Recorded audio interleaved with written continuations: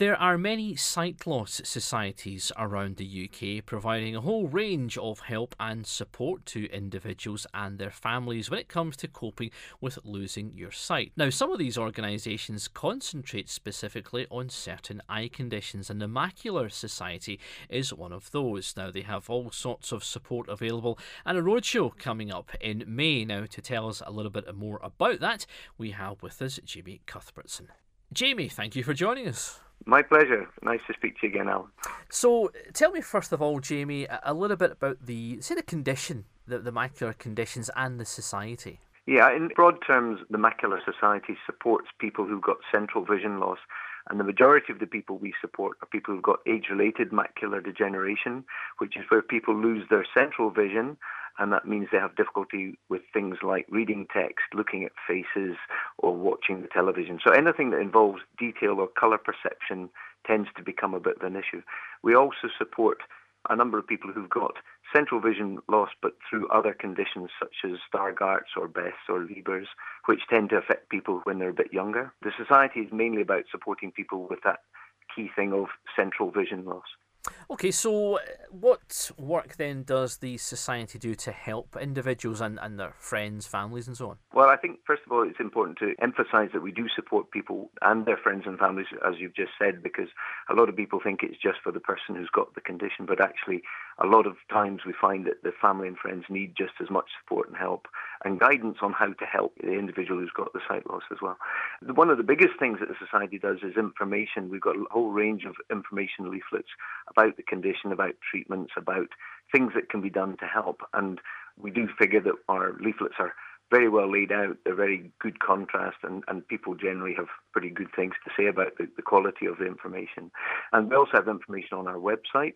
All our information leaflets are available in print and also in audio, or can be downloaded from the website. So there's lots of good information out there from that side of things. The other aspect of what we do is supporting people in a more, perhaps I would call it a more personal way. We've got a very good helpline which people can phone in and either get information on the leaflets or about any of the other services.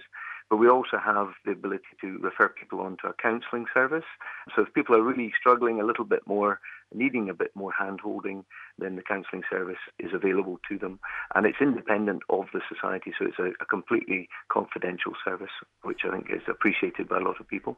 We always think about support when people are going through, say, that sight loss journey in terms of, what equipment's out there, what services are there to help them. And perhaps sometimes, Jamie, that emotional side of things can be a little bit left behind. Yes, I think that's absolutely right. And that's really why we've got the counselling service. People go through a whole range of emotions, and it's described as being a bit like a bereavement. You've got the anger, you've got the kind of denial, you've got all the stages that people can go, and different people will go through these stages at a different rate. So you've just always, when you're in the field of supporting people with visual impairments, you've just got to be a little bit aware that you might be dealing with people at different stages in that journey, and you have to do a bit of a hand-holding or, appropriate support at the right time. And I think the counselling service is not going to be for everybody, but for some people, it's an absolute godsend to have somebody to talk to who really understands and who's not going to be judgmental. Are people encouraged to sort of join support groups themselves? I know when we talk to various individuals who are going through that, we say the sight loss journey, sometimes peer support and talking to people who've been through it is a big help.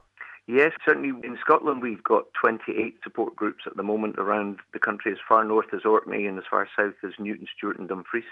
And for those people who want to go to groups, and I would never force people to go along, I'm not going to drag people along to the groups if it's not their thing, but for those who want to go and get that sharing experience with other people, I think that it can be an enormously invaluable experience just to go along and share tips and tricks. And it's not even about learning about fancy bits of equipment. Sometimes it's about the really simple things. Example I'll give you is a lady who found it difficult to find where to tear off the bin bags from the roll of bin bags. And so the suggestion had been made to her by another lady who had the same problem: stick a bit of coloured tape on your countertop and measure from the corner to the tape, and then the distance of, and always buy the same bags, and then where to tear off the bag. So it was an enormously practical suggestion, But if it solves the problem, it doesn't need to be, as I say, the high-tech solution. Indeed. That reminds me, Jamie, of one that I was told about. It was someone who was struggling to put toothpaste on the toothbrush. And another person said, well, it's dead easy. You just squeeze a bit of toothpaste on your tongue and then just use your tongue to pop it on the toothbrush. Yeah, absolutely. I mean, and to be honest, those are the day-to-day things that people struggle with because they don't stop to think as a blind person or as a person who's got sight loss. They think of it as a sighted person and try to keep doing things perhaps the way they always did do it. And it's not necessarily the obvious way to make it easy. Indeed. Now, you've got a roadshow coming up in May, so tell me a little bit more about that. What happens at the roadshow? Okay, well, our roadshow is taking place on Tuesday the 16th of May, and it's going to be this year in Edinburgh. And we'll come back to the details of exactly when shortly. But the fundamental thing about the roadshow is a little bit of sharing of equipment and a small exhibition of equipment and from some of the well-known suppliers and service providers. The format this year is going to be slightly different. In the past, we've had the exhibition before lunch and then the speakers after lunch, but we're doing a bit of mix and match this year. It starts at 10:30.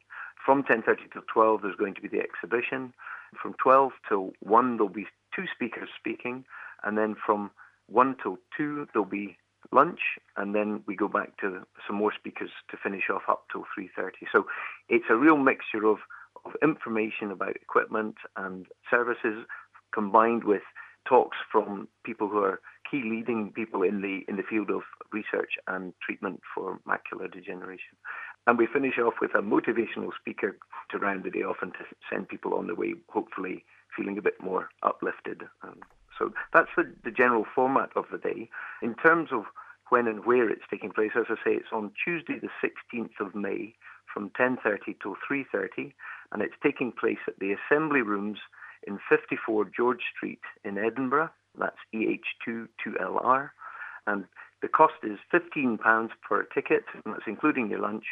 And tickets can be ordered by phoning 01264 350 551. That's 01264 350 551. It should be a really good day. We're hoping to have a variety of speakers, and the ones that we've got booked at the moment are Dr. Dipali Varma from Sunderland Eye Infirmary, and she's going to be talking about clinical trials and treatment. We also have Dr. Stuart Parks from the Centre for Ophthalmic Research at Gartnavel Hospital in Glasgow. And we have Dr. Allan Stewart from St Andrews University, and he's going to be talking about calcium and protein build-up in the eye and how that might affect age-related macular degeneration. And we're finishing off, as I say, with the motivational speaker whose name is Ali Woodhouse, and she is a blind theatre director, and theatre in the sense of on-stage theatre rather than in hospital theatres. Should be very interesting. Sounds like it's going to be a packed day, Jamie. In the meantime, though, if people would like to learn more about the Macular Society or perhaps get some help from that helpline, how do they get in touch? Okay, yes, the website for the Macular Society is www.macularsociety, all one word, .org. That's www.macularsociety.org. And the helpline number is 0300 30 30 111. And the helpline number is also the number people would call if they feel they need that little bit of extra support through the counselling service. Jamie, best of luck with the roadshow, and thank you for telling us all about it on RNIB Connect Radio. Thank you for giving us the opportunity.